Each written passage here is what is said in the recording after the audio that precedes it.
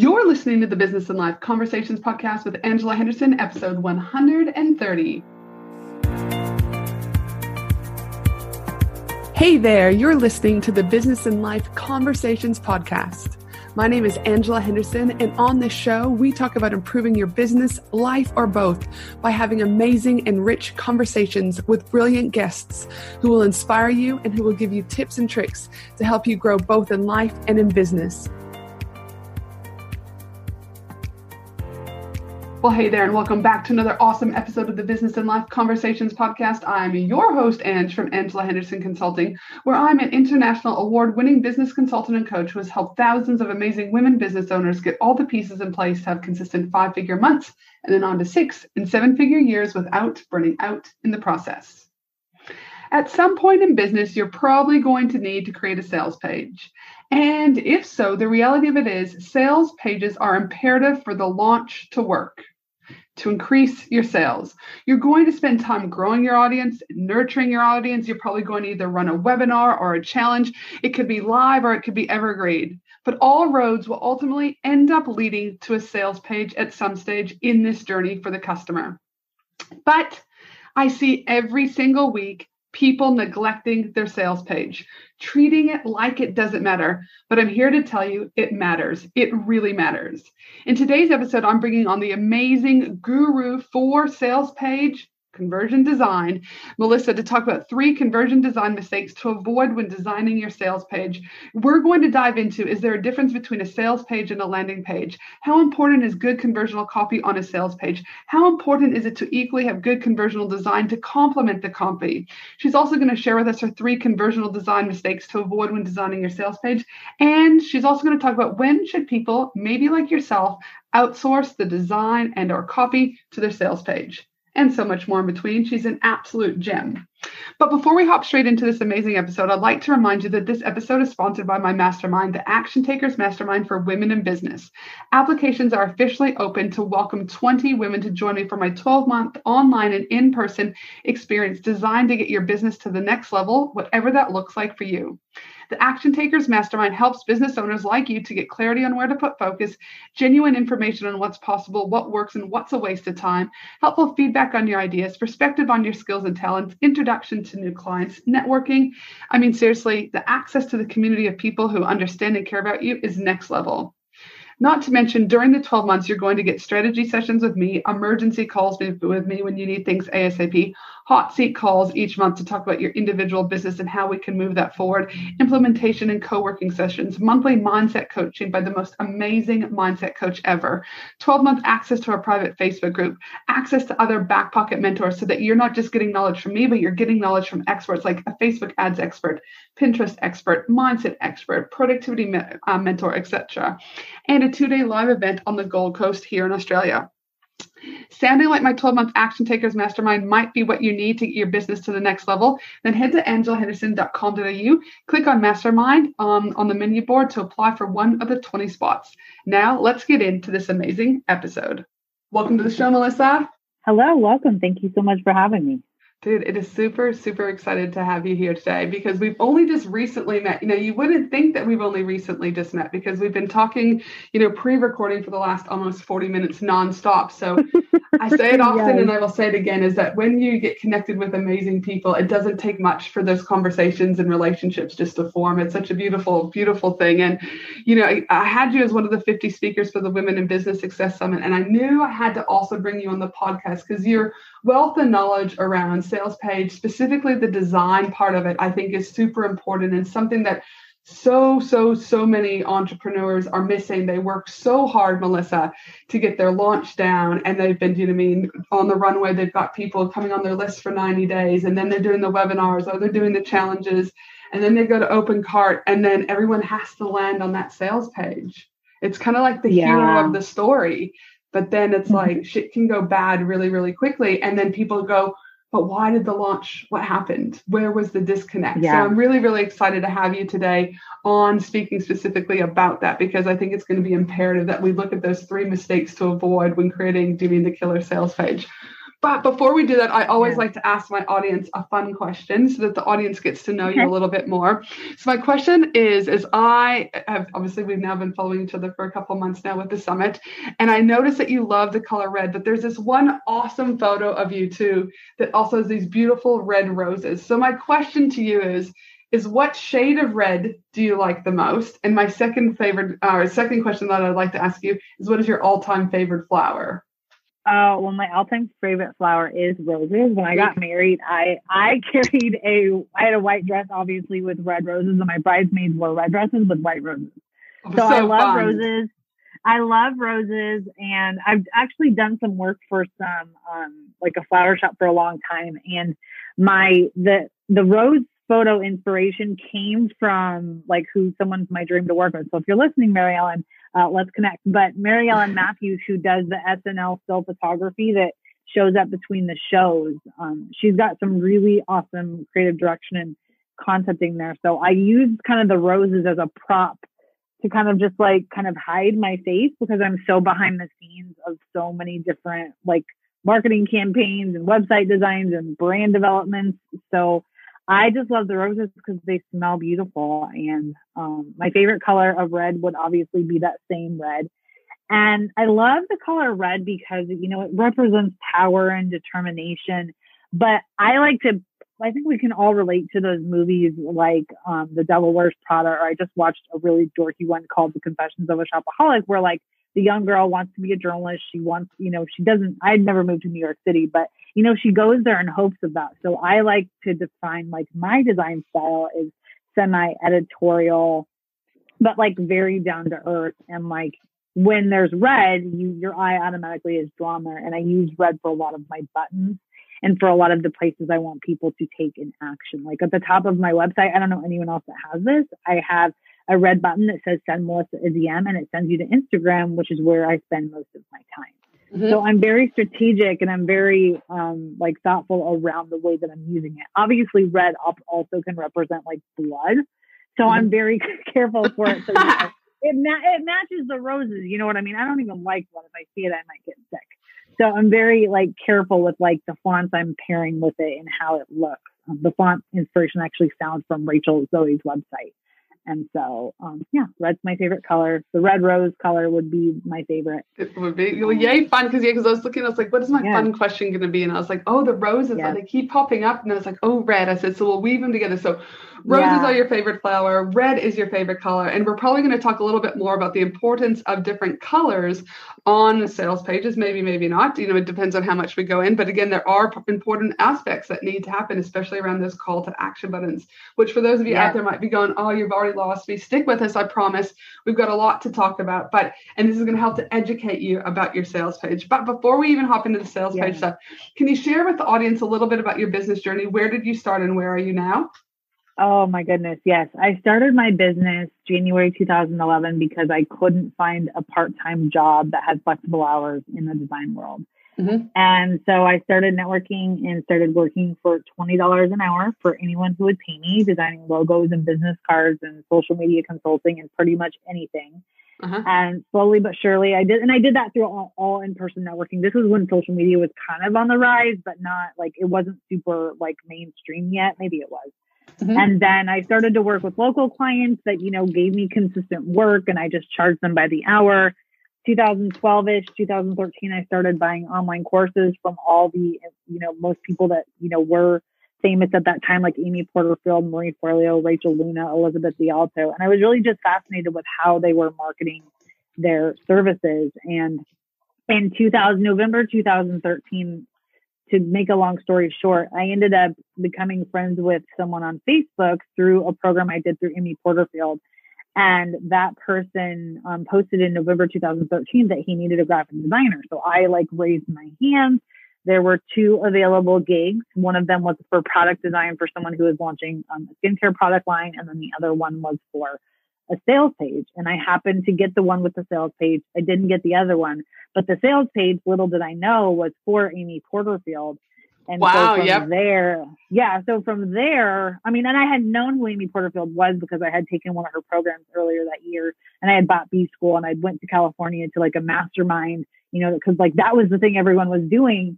And so from, that was like my first solo trip, ever to California, first solo trip, first time ever leaving my children at the time, who were like, I don't know, 6 and 10 or 11 or something like that. And from there, I ended up connecting with James Wedmore, who I had met at that mastermind.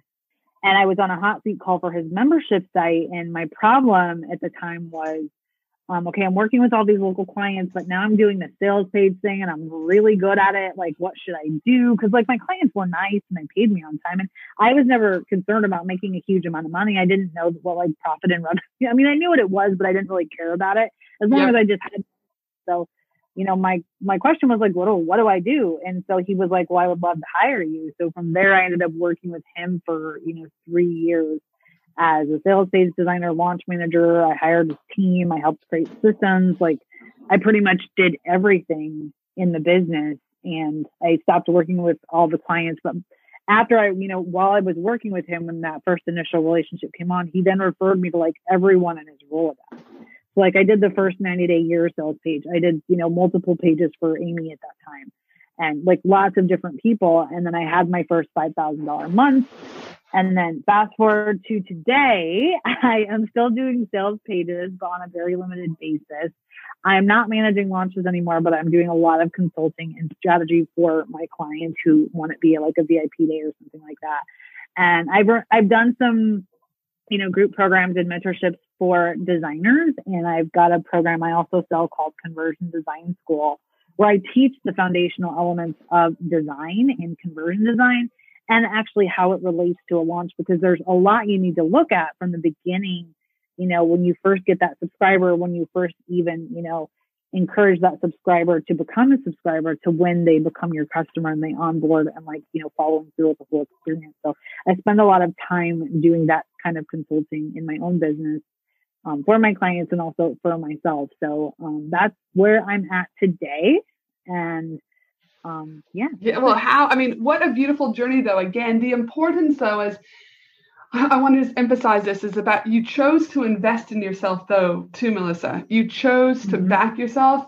You chose to, to buy the programs. You then got connected with the right people. You chose to take the leap of faith in regards to getting on that plane and leaving your children. I mean, it's a very tough gig, as a mom when you're leaving those kids for the first time, but you chose to put yourself out there. And because of that, again, I'm a huge believer, and I say it multiple times on this podcast, that your network equals your net worth. And you, because of the fact that you took that risk and then you connected with James and he then connected you, because when you pay to work with someone, I always, before I ever sign with any person, I spend anywhere between $40,000 to $60,000 a year on professional development. I go, A, do I need what this person is offering? And B, who are they connected to? Because I want to be able to get into their ecosystem also, not from a place of like douchebag. All right. That's not what I'm saying. I genuinely want to build relationships with people and get to know people who are on the same vibe as me. But the thing is like, I pay to get into people's ecosystems genuinely. And that's what I say to people too, is when you work with me as a business consultant in my mastermind or one-to-one, is you're not just paying for my years of strategy, you're paying for who I know. Because when I connect you to those people, you will grow. But also for example, if I had a client whose sales page was horrible, their design was horrible, I'd say, okay, great, you need to speak with Melissa. Because here's the thing is they can go, I know there's a problem. Then they're going to go into Facebook groups and try to find someone that thinks they know the problem. Then they got to interview these people, and then they end up hiring the wrong person anyways. So like when you hire me, also you're hiring me to help reduce your time and efficiency and connect you with the right people who've got runs on the board. And so often I think people miss that part of, do you know what I mean, when they're looking at working with someone. Yeah. And I'll just be very clear that like, I didn't go to the mastermind thinking I was going to get work from James Wedmore. I knew he would be there, but I wanted to learn YouTube. So I wasn't that forward thinking back in the day. I was just really excited to help people, and people kept coming back to me for more sales page work. And that's been the magical thing about having that quote unquote signature service. I didn't even knew what a signature service was, but I was providing such a great experience because I learned that I had a project management brain, that I learned that that was a talent, and I didn't know. I thought that, everyone wants to spend their life on Friday night. They don't. I thought it was weird, but whatever. And so I was always like, okay, this person needed 4 sales pages in 2 years. This other person needed a sales page, a membership site. Then they needed services consulting. Then this other, so people kept coming back to me because not only were the designs I was giving them making them major money, but they were like, it's really crazy because I just reflected back on this. Like I hired Lacey Boggs in 2016 to polish up my sales page copy for the signature sales page service. And so like the literal thing that I'm promising, which is like the expansion of teams, the changing of the customer's lives, your sales goes going up, literally has had a ripple effect on in more ways than I can count. I've even met people at events who have bought a course from a sales page design that I've done I did 5 years ago and they remember it. So, I think that there's a lot to say, when it comes to like providing just a good experience with people and doing what you say you're going to do when you actually, doing what you say you're going to do when you say you're going to do it. There's a lot to say for that because there's people unfortunately out there that don't do it. I mean, listen, I just had the prime experience at time of recording yesterday where I hired this particular person to do this thing in my business. And I thought this person was doing the right thing over the last 18 months, AKA accounting. And then I found out that it wasn't. So now I've brought these new accountants on board and now it's a hot mess, right? So we now have to go back and amend different quarters because things didn't marry up. I mean, AKA the PayPal US sales weren't connected. So now all the US sales weren't connected to the financial reports, Melissa. So things like that, like, again, I do think there has something to be said that when you hire someone to execute what they need, I think is missing in today's world. Because again, you don't know what you don't know. So you've got faith that these people who say that that's what they do are doing their things. Now, don't get me wrong. It's still my responsibility to have understanding. And that's why my hunch kept saying, dig deeper, ask a little more. And that's why I was like, something didn't feel right. But it's still our responsibility. But it doesn't mean that there aren't people that aren't taking money and not doing what they say. But also, there's people who do the right thing, but they don't. And this is where, to me, I talk often about human-to-human marketing, the experience and interaction that one faces with a particular brand. And so even though they do what they say they're going to do, it doesn't mean that you experience and have an interaction with them. They take their money, they deliver, and they're gone. But to me, it's so much harder to obtain your first client from a cost perspective than it is to get someone to come back, right, to you. And so, I mean, last night's another example that a lot of people have been saying, Ange, when are you going to start your networking stuff again? And I was like, I don't know. There's not many days left in this year. And I was able to pull off a day. And within 8 hours of me posting that, 60% of those tickets are gone for this intimate night that we'll have in Brisbane on December the 4th. But those majority of those 60% of people, I'd have to look at the data, but I reckon 40% of those people are returning because they've had some touch point with me already. Yeah. And so again, you don't have to then want to work harder, right? But that customer experience, I believe, is so important, but yet so missing. All right. I know we could talk about that probably in a whole nother podcast episode, Melissa, because it's something super important. And I think in the busy world we're in and where people are treating people like transactions, it's lacking. But let's get back to the podcast for today, which is we're going to talk about the 3 conversion design mistakes to avoid when designing your sales page. So let's start because some listeners out there are going to get this. But so the first kind of 2 questions, I just want to make sure everyone's on the same playing field. So my first question to you is can you just simply define what is a sales page? Yeah. So if you've ever watched an infomercial, I like to compare sales pages to infomercials. I watched the jewelry ones all the time with my mom when I was a kid. So basically it is a long form web page, or it can be a short form web page, where the primary goal is to get someone to buy something. And so it's not, the goal, it's usually got one thing in mind, which is to get the conversion. And I think that when people need a sales page, this is my take on it, and this is what I tell all my clients and all my students and members of my programs, is that it's a good time to make a sales page when you have an offer that's already proven and it's already sold, or you already have an established audience who is excited to buy literally anything that you have for sale. So a lot of people make the mistake is that they create an offer and they don't know if it's proven. They don't know if people are going to get results, or maybe they get like a couple students, but those students then don't follow through on the program. So then they don't have any case studies. They can't say, okay, this person went from, point A to point B. They don't have those types of stories. So I think it's really important to make sure you have a proven offer, and to make sure that, like, when you're making your sales page, that the intention is to make a sale, not to just be sleazy. It's there to kind of help people make the decision as to whether or not, they should buy your offer. And again, God forbid people sell, Melissa. Do you know what I mean? The word sales page can make people want to vomit just with that, because we've used the word sales. I mean, we aren't doing business, for most of us, for shits and giggles out there, people. All right. So there's got to have intent, that you just don't want to go all this work and put together a beautiful sales page and not actually sell the client what they potentially need to help them in their transformation. Yes. And I think that there's a big, a lot of times people will say, I hate long form sales pages. I don't read them, but they work. You know what I mean? So I don't think that there's like a right or wrong length for your sales page. I've worked on sales pages that are 1,200 words. I've worked on sales pages that are 10,000 words. It doesn't matter. What really matters the most on your sales page is the content clear? Do people really understand what they're going to buy?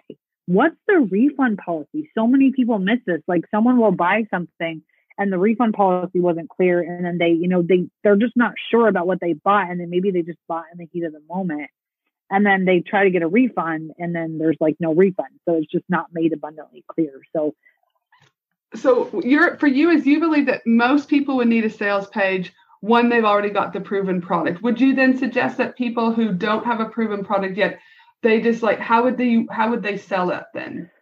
I think so. I think that there's two folds to that. So I think that if you are newer to business and like your audience isn't very big yet, or you haven't sold a ton of things via a launch or like an evergreen funnel before, I wouldn't necessarily say that it's time to make a sales page. Yeah. But if you already have an established audience and you're creating something new, like I had one client who had sold a ton of things before, and he had hit multiple 7 figures. And he had a new product, and like we broke like the high record sales, his high sales goal of like 12 hours within opening the cart. So I think that if you have an established audience, it's time. And if you have an established offer, it's time. If you don't have those things, I'm not saying you can't build a sales page. I'm saying you can sell it on a sales call. You could sell it on a webinar. You can use a PDF. Like when I sold my first mastermind spot, like again, I'm not someone who spent the first 7 years of my business building an email list, because I was working with people who wouldn't sign up for my email list. They needed someone to sign up to provide a done for you service. And that's a different audience than the people who bought my list. I had 30 people on my email list. I did a webinar. 30 people had signed up for that webinar with Facebook ads. And I had a PDF and slides that explained what happened. The person had to apply to join the mastermind. And I got my first sale without a sales page. And I'm known for making sales pages. So there's a ton of different ways to sell something. I think the thing we get with the sales page is we get a tool that can help make the sales process easier. It can help us avoid sales calls if we don't want that to be a part of the checkout process. And it just can, again, be a place where people can go to get all of their questions answered. And that's what I like about it, is that you've shown people that there's an ability that you can sell in more than one way. And that's something that, again, I think is something that people struggle with when they're first starting business. Well, such and such guru said I need a sales page. Well, again, even with my own clients, there's a time and place for sales pages. I totally agree. If you've got time to even design one, right? Because sometimes, I don't know what your thoughts are, Melissa, I can see sales pages where I'm like, actually, this is more of a detriment than it is helping you, right?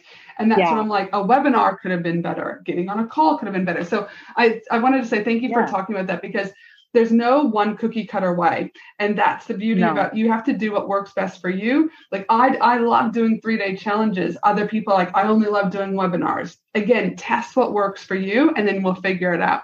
Now, can I just ask you though, just so again, everyone's on the same page, what is the difference between a sales page and a landing page? Because I just want to make sure that people understand the difference. Yeah. So in premise, like I like to give a lot of credit to these two terms and like what they are to Ollie Gardner, who is the founder of Unbounce.com. A landing page can also be called a sales page, but a landing page has the same goal, and that goal is to get the conversion. But on a landing page, the goal could be, it's just to get the conversion. So That's to get someone to take action. That actual action could be someone booking a call. That could be, entering their info for a contest. That could be signing up to get, your free video masterclass. That could be signing up for text alerts. It could be, filling out an application to join someone's program.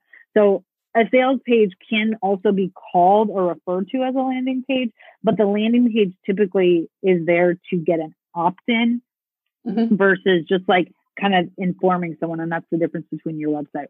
So the sales page is primarily there just to get the sale. And then the landing page, which again, you can also refer to your sales page as a landing page.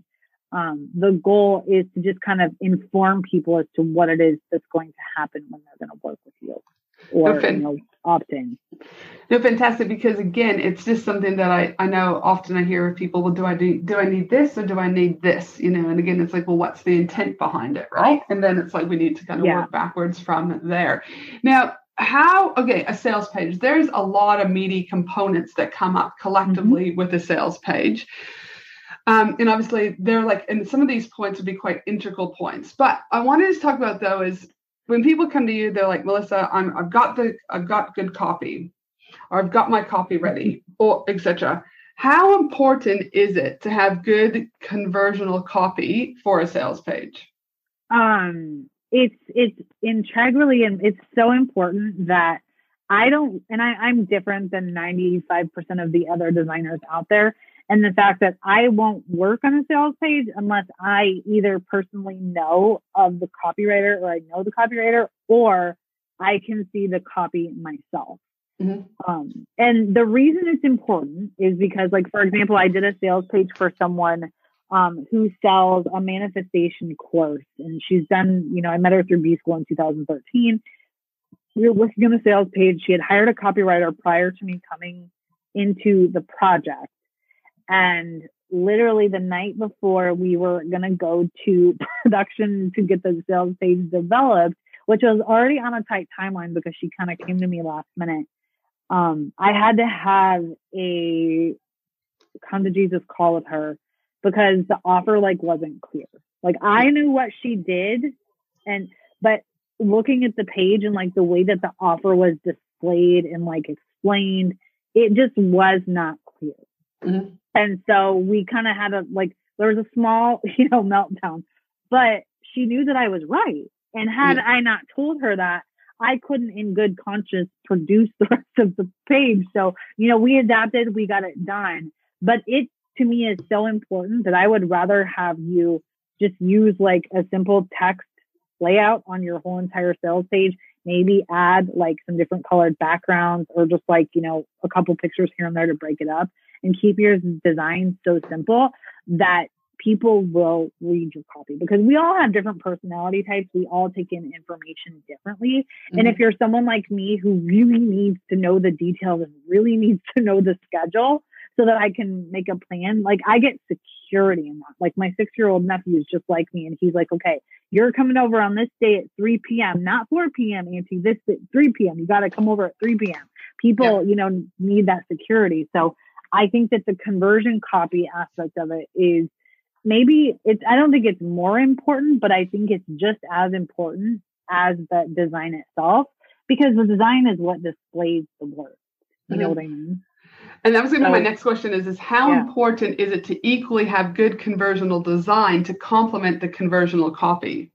It's just as important, because it's if you have, okay copy in a pretty page, it's not going to work together in a way that will help guide the user towards the bottom of the page, or more importantly, which is what we want them to do, towards that buy button. Things will be confusing. Things will be clear. We are all distracted enough.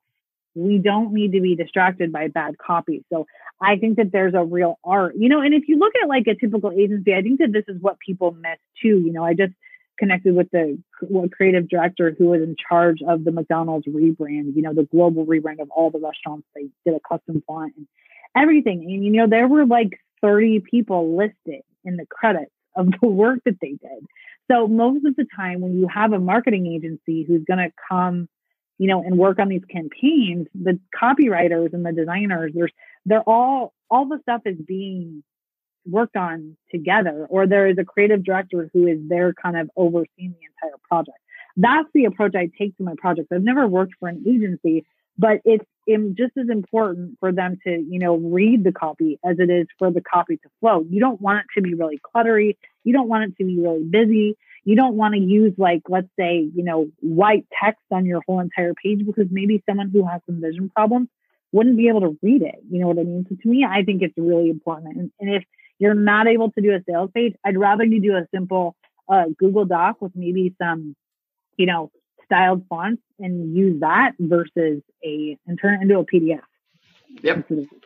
Again, always things that you can do to be flexible. So let's talk about the 3 most common conversational design mistakes to avoid when designing a sales page. Hit me up. What are they? Yeah, absolutely. And so the first one that I see often, and people are kind of like blown away when I share this tip with them, is that they have either too much navigation in the hero section, which the hero section is just the top part of your sales page that's above the fold on a desktop computer, or they have the wrong kind of navigation on their sales page. So let's say, you've got, on your website, you've got a home page, an about page, and a work with me page. When I click on that work with me page, I shouldn't see the other page. There should not be links to the other pages on your website. The same header and footer shouldn't be there. Because I just went to someone's footer and, it was very clear as to who they helped, how you could hire them, or join one of their courses, how you could work with their agency, what the different services were. And that was fine on their homepage. On the sales page, we don't want to link to your YouTube channel. We don't want to link to your about page. We don't want to link to your press page. Instead, you can use press logos. You can have an about you section on the page. We want to keep people on the page so we can scroll. And the only navigation you should actually include on your sales page is links to things that are in the page. Those are called anchor links. So if I have an enroll now link, that can scroll to the pricing graphics or the checkout section of your sales page. It shouldn't go to a different page unless it's an external checkout page. We want to keep people on the page, and we want to keep navigational items on the page that will help make it easier for that person to make the decision. For example, on a course page, you could have, here's what you're going to learn. Here's when it starts. Here's the FAQ. Here's the case studies. Here's the enroll now. There's 5. You could do the same thing for an event, like listing the schedule, the speakers, what the outcome is, who it's for, buy now. You could have very specific sections that people need to know. Let's say travel opens back up again because we're recording this during COVID. Well, if I'm going to go to an event, I need to know what time on Friday the event starts to know if I can either fly in early Friday morning or I need to fly in on Thursday. Those are really important details. So it's important to make sure that the navigation on your sales page is encouraging people to get the yes when it comes to the sale. Well, this is so refreshing. I'm just sitting there going, poof, okay, this is good. This is what's on our sales pages. So I'm always grateful when that's working well for us. But the other thing is another similar thing, and I'm going to divert really quickly, is on people's websites. All right. This little tip that I also I feel I need to share is people have worked so damn hard to get to your ecosystem. So again, similar sales page. They've worked hard, whether or not that was you had to produce a webinar and you got them to the sales page, whether or not you're running ads and it's costing you to get people there, whatever it is, you've worked your ass off to get to the sales page. And I say it's very similar when you work your ass off just to get people to your website. And then there's all these distractions and whistles. And the number one thing that pisses me off, Melissa, is at the end of a beautiful website, they've got all their pretty Instagram feed on the bottom of their website. And then what happens is people then click because those pictures are enticing, right? They're a little bit more probably funner. Then what happens is then people click to the Instagram, and then you get to the Instagram page, and then you have intent to go to what was fun for them. But then, now you've got 3 little red messages that are showing up. You've got 84 notifications. So even though they had intent to go to your Instagram page, they've now been sucked into the world of Instagram, which is owned by Facebook. And Facebook and Instagram really don't care about us. So I'm like, on a website, don't take people to Instagram because they are going to not be there for you, and they're going to get lost about what they were doing on your website. Yeah. And so again, it's very similar. So thank you for saying that. So that's very fun. Mistake number one to avoid is to not have the menu bar or the footer stuff on the bottom, and to make sure that everything is contained and answered within that page. Yeah. Yeah. And I just want to say that you should have legal links on your footer. So you should have a privacy policy. You should have a terms and conditions link. And these are different. Like the privacy policy, I believe, can be the same as your website, but your terms and conditions for your programs and your offers are going to be different. And I when I say that, I mean like a done for you, not a done for you service, but this would apply more to like a course or a mastermind or a group coaching program. Mm-hmm. You should also have an earnings disclaimer there as well. And if you have a course that you are selling, like let's say you're selling a tiny offer or something where you've had more than like 100 students, I think it's very user friendly to include a member login link on that page, because how many times have you joined someone's course and then you run across their Facebook ad and you click it, then you see the sales page. You're like, oh, I want to go take that course, but you can't find the member login email anywhere. Yeah. Right. So I think it's good to keep the member login. Ooh, fun fact. I like that one. Yeah. And mistake number two to avoid? Mistake number two to avoid is not focusing more of your time and energy and on like the goal and the strategy of the hero section. So the navigation is in the hero section. It's just the top above the bold design in your page. So people may not have a button there. And I don't have a button on, I think, any of my hero sections for my own personal sales pages, but that's because I launch very differently than the clients I work with. Mm-hmm. Or like they have a headline that's not, clear, or it's like the hero section doesn't paint a picture for what the end result's going to be. Mm-hmm. And the design isn't complementing it. And they don't focus enough intention on that. Mm-hmm. But that's the first thing people are going to see. Like there's all these different studies. I think that the latest one is Stanford says you have 8 seconds to get people. Yes. So like when I come to a sales page, and again, this is my strategy. There are a lot of experts out there that may say this differently, but I've done a lot of sales pages for a lot of people who have made a lot of money. So I'm saying this from experience, not just because I think I know it all. Mm-hmm. I want to know what the end result's going to be. I don't want to focus on the negative aspects of my problem or the struggle I'm facing right away. I want to be inspired because we all need more positivity in our life. So let's say you're going to sell a Facebook ads course. You could say something like, scale your business in 90 days with my DIY Facebook ads course. Mm-hmm. Or you could say, are you tired of giving all your money to Mark Zuckerberg? Like, I don't know what the outcome is there. Yeah, I'm tired, but, or maybe I'm not tired. Like, I actually know Facebook ads pretty well in my business, so that wouldn't apply to me. Mm-hmm. But if I knew that, within 90 days, I would have a really good understanding of Facebook ads, that to me gives me a time frame. It gives me, an outcome of scaling my business or being able to put my course on autopilot or whatever it is. So I think getting super specific, and maybe even, I also like in the hero section to include some kind of a brand identity. So we could do, I'm not technically a branding expert, but I know a lot about branding because we brand a lot of the sales pages we design.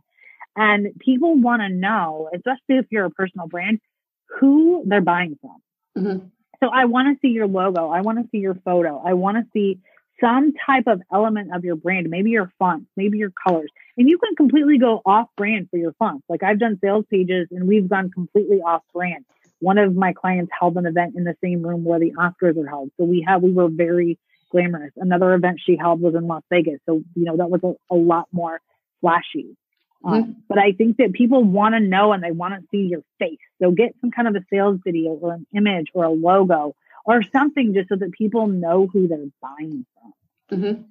Yep. Because again, it goes back to that old saying, the know, like, trust factor, right? Mm-hmm. Is that correct me if I'm wrong, but like when I go to someone who's got a really cool sales page, even if it doesn't have their face, but I've been following them on Instagram or I've been following them, you get to know people's colors. Like again, I clearly was able to identify your colors in you, right? So I would suspect that even if you didn't, and you may or may not, I don't know, but let's just say you did. So I go to your sales page, there might not be a picture of you, but I will almost feel like I'm home. Like I already know that person a little bit. Even I don't necessarily need your logo at the top because you've already ingrained other stuff in my brain because I followed you in other avenues, but it's still consistent. Yeah. And we also have to keep in mind that when people are visiting a sales page, most of the time, the traffic to a sales page is not cold. they've had some kind of interaction with you, whether that be via a free experience, whether that be, via a webinar, that could be, they're on your email list, or they follow you on Instagram, they saw your ad, whatever. People already are kind of familiar with you. And one story that's a really great example is Kimra Luna. So if you don't know who Kimra Luna is, she's someone who went from literally, this is on her sales page, a digital nobody to like she had this overnight success. She had a program that she sold called Be True Brand You. And in May of 2004, between the May and November 2014, she had done 2 different launches, and she had earned $100K combined from both of those launches. So cool. She was doing all kinds of webinars. And this was before I worked with her. I met her at a mastermind, actually at James Lord's office that I planned at the time when I was working with him. And she, was doing webinars on Facebook ads and PicMonkey and just social media and tech training and all these different things. And she used this one image of her where, she had the side of her head shaved. I believe her hair was blue or pink. I don't remember, but she had these really cool Post-it notes on the wall, this really cute black tank top on.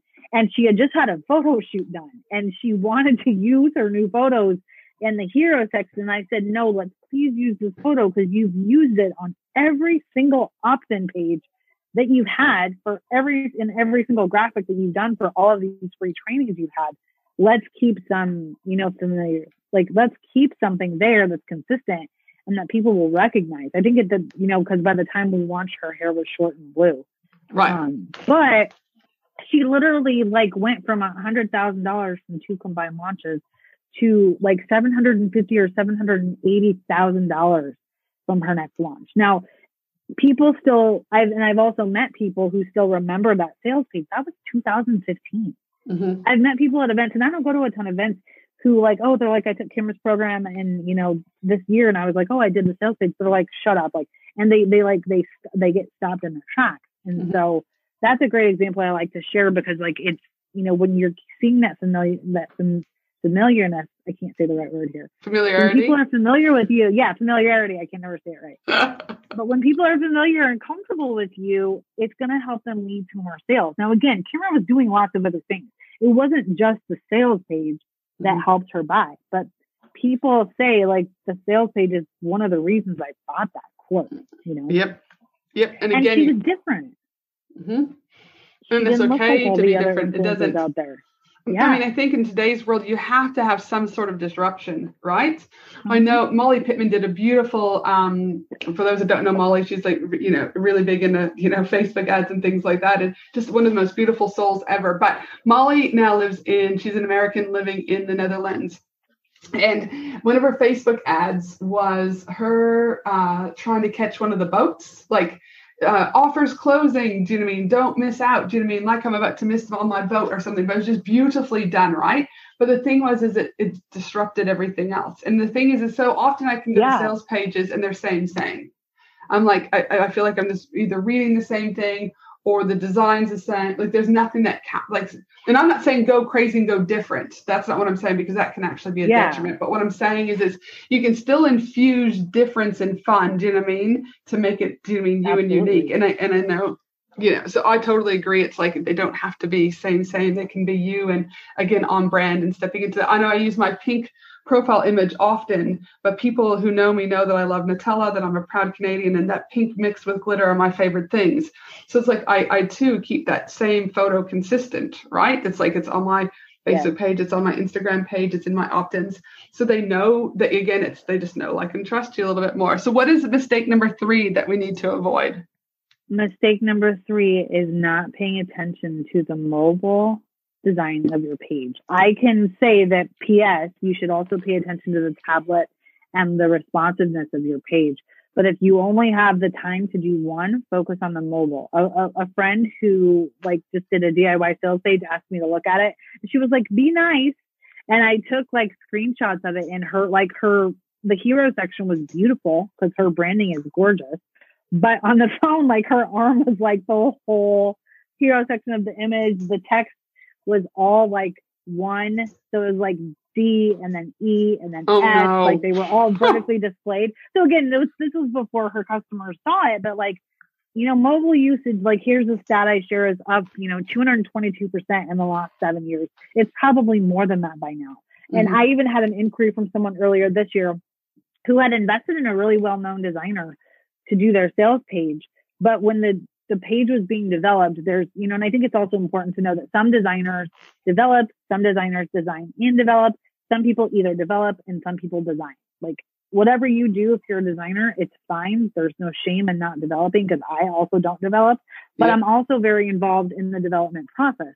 So depending on how my clients are going to be developing their sales pages, they're getting a custom PSC for the tablet layout. They're getting a custom PSC for the mobile layout, because that saves the developer time, and they know how many pixels, the hide the button should be. They know how many pixels of space should be between each section. And so I met with someone who literally, they were like, I want to see the mobile design of your pages because people are not paying attention to that. And I was like, you just spent, thousands of dollars on this design that you can't use because no one, you've got 80% of your audience that is on mobile and they can't see it.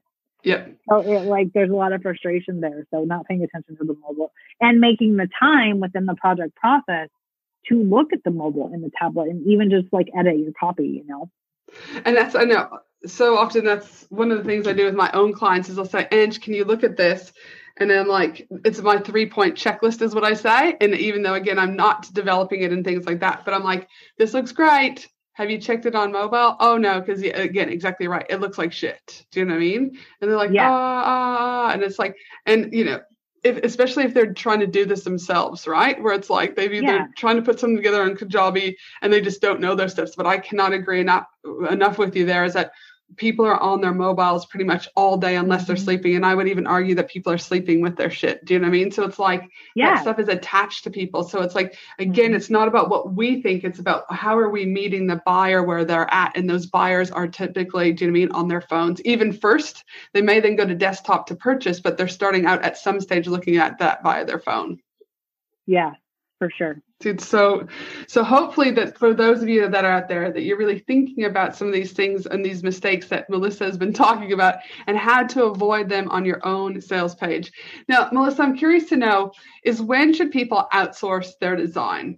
Because I know when I first started, I was very much like wherever I could afford, I'm just like, take my money and outsource because I would rather get it done correctly from the beginning than try and go, oh, is this piece wrong or is this piece wrong? I'm like, just fix that shit as soon as we can. But that's my mentality. I also use my credit card a lot to get started, right? But that's what I chose to do. Now, not everyone is in that position. So for those, though, who are out there, like you're saying, like, what is the best practice? Like, when should people outsource their design to someone else to make sure that, again, everything is conversional and firing off the way it needs to? Yeah. And it's a really tricky question because I think for everyone, it's going to be different. So what I like to do when I have a creative project, which we all have creative projects in our business, is I like to look at like, okay, what are the different roles that need to be filled? So let's say you're going to have a website. You're going to have a copywriter. You're going to have an email strategist. Someone's going to have to connect your ConvertKit with your HTML. Someone's going to have to test all of that. Someone's going to have to develop. Someone's going to have to develop your brand strategy, your brand design elements. They're going to have to design all the pages. You'll have a photographer. So within there, I probably just mean like 5 or 6 roles. Which ones? And then there's like a project manager and like your team has to review it. So like these are all the roles within your creative project. Which ones can you fill yourself that are a good use of your time? And will you make more money working with clients? Will you be more profitable if you're doing the design yourself? Or will it be better for you to outsource? And do you have the funds to outsource? Or do you have a wait list of 100 people where 50% of them are going to convert because that's how your business has historically worked? So then maybe it's not a good idea. So like at the end of the day, like outsourcing can, with someone who is, an expert and has actually got experience, can be a very good thing for you. But also people have outsourced and they, are working with designers who aren't good. So I would say if you're going to outsource your sales page, I would ask to see samples of their work. I would ask if they have results and like if they know like, okay, what was the conversion rate of the page? And honestly, I'm not someone who knows a lot of the conversion rates of my clients' pages because they have tech teams who will then take my done for you service in-house and kind of duplicate the page and do the things they need to with split testing and everything there. But do they understand the difference between graphic design and the difference between branding design and the difference between a sales page design. That would be the first thing. And then I think it's really, No, go ahead. No, keep going. Sorry. I was just going to say the next thing is to kind of look at, okay, what is the cost and what is the timeline? And is this person available within your timeline? 9 times out of 10, if we're not planning or we don't have someone planning on our behalf, it's too late. People are already booked out. So make sure that you can find someone who can get the page done and will produce something that you're allowed to give feedback on and have an opinion about, and that will actually look good on mobile. You know what I mean? And I think it's really just kind of weighing, the ROI on what it's going to be. My clients can, sell one spot inside their course, or maybe 2 to 3 spots because I'm a little bit more expensive now than when I first started, and get their money back right away. Yeah. And then use this. And then I did a sales page for someone who started a membership site in 2017. And within 2 months, he was making, he was booked like $500,000. He came back to me earlier this year, and I just rebuilt that sales page for him. Yeah. And that's a good question too, is that once you get, it's kind of like a good website build. I have this conversation with a lot of my clients where I'm like, you're part of the foundational element, as far as I'm concerned, is to have a conversional website right from the beginning. And I won't get into what all those details are, but I'm like, because if you build a robust website from the beginning, it will see you through over and over and over again. So where you might have to, like the word, like skin it. Do you know what I mean? They might have to skin it up with updating their brand or whatever, but the structure is there, right? It's robust. It can keep firing on, right? And I know personally with sales pages is if you have them built correctly, and when I say correctly, I'm talking about copy and the design, right? Is that can go for years before you need touch-ups. Yeah. Literally, and so it's like, yes, you're out of it. Yeah. Yes, you're out of pocket at the beginning, but you're not if you do it right, you don't have to keep getting a new sales page every time you launch. Yeah. I had a client, actually, we did our sales page in 2016, and she did around 300,000 with that sales page. And then since then, she's rebranded her company name. She has, come up with different offers. And I didn't do the rebrand because I don't really do a lot of brand design unless it's for a very special client that I have a good relationship with. But then, she had this really clean brand with it was white with black text and, studio photography. She went back to the whimsical design that matched her branding at the time. And that page converted way better for her than the new one she had to find by the new company. So I think it's really key to just kind of see what works. But yeah, I had a client sell her $50,000 mastermind from my sales page for 3 or 4 years. Yeah. So yes, it doesn't. And my question is what is the average percentage that page should be converting at? That question too is one that I will say the average conversion rate is 1 to 3%. And I don't even know where those stats come from. But what I think is more important to listen to than the number I just gave you is what your sales page converted at during your last launch. Mm-hmm. So let's say you have, 2,000 people on your email list or 20,000 people on your email list, and you have a segment of people, let's say there's 1,000 people in your segment. Okay, well, 100 people click on your sales page and you get 5 sales. Well, then that to me would be a 5% conversion rate, because you had 100 people who clicked and then 5 of them bought. Yeah. 5% is actually a really good conversion rate. I've had people who have converted way higher than that, but they have a really big audience. So you have to consider where you're stopping at. I remember I got frustrated with my very first launch because I ended up making $4,000, and I was like, I should be making way more than this. But I was like, honey, you have an email list of 0 people. I think I had 100 by the time I was done. Be happy with that $4,000. People convert it. You know what I mean? Yes. And again, and I think too many people think that their first launch is going to be their biggest launch. Typically, it isn't, people. You know what I mean? It doesn't mean you failed. It just means that we've got room for improvement for the next round. No. And I think that what's important too is to celebrate the progress you've had, and offer that converts. And that's the thing with me. I would say of the maybe 20 launches I've done in the last 4 years, that is a lot now that I say that out loud, but I've probably had 17 of them where someone's converted, and maybe 3 of them where I didn't get any sales. Yeah. And to me, I honestly can say, just being transparent, that I wasn't living in the amount of gratitude that I should have been in, knowing that people invested in me, Right. Yeah. 100%. But again, these are the things that we learn, right? We get older, we get smarter, we're in the journey longer. Now, for what tips can you give people wanting to jumpstart their sales page today? Is there anything that you're kind of like, you do this, and you'll be ahead of the game? Yeah. I would say get my copy outline. If you don't have a good copy outline, and I can give you the link to that to put in show notes. Yep. So spend some time on your copy, spend some time learning the foundational elements of conversion design. And then to keep it really simple, find a template that's for sale by someone you know who does sales pages, or use a drag and drop builder like Leadpages, because Leadpages has several pages, or find someone who you know can, just get in there and get their hands dirty and get it done. Or take a look at your existing sales page and, show it to your friend, who your childhood best friend who you used to play Barbies with, or you used to play G.I. Joes with, or whatever you played with when you were a kid, and see if they understand what it is that you do. If they don't understand it, then you need to, maybe hire a copywriter, or, give another go around. I always write all my own copy, but for my sales pages, I will bring someone in to kind of just like polish up my sales pages. Yeah. Yep. No, fantastic. So I think that, make sure it's clear, make sure the design is clean. If it's messy, if it's, if you have no consistent spacing, and again, I'm very anal about that kind of stuff. So just, don't make it like a hard thing. Just remember to be nice to yourself and just do one thing at a time, and outsource it if you need help. Send me a message if you need me to look at it, or I can refer you to a designer who can help you.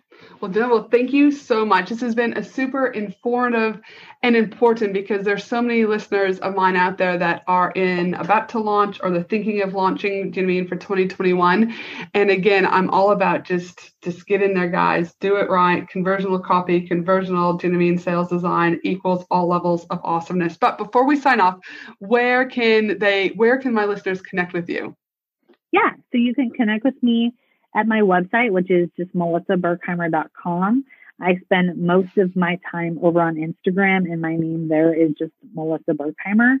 And I also have a podcast all about design, where I talk about sales pages, and I interview designers and people who are involved on creative campaigns. And it's called The Design Business Show. And you can listen at thedesignbusinessshow.com.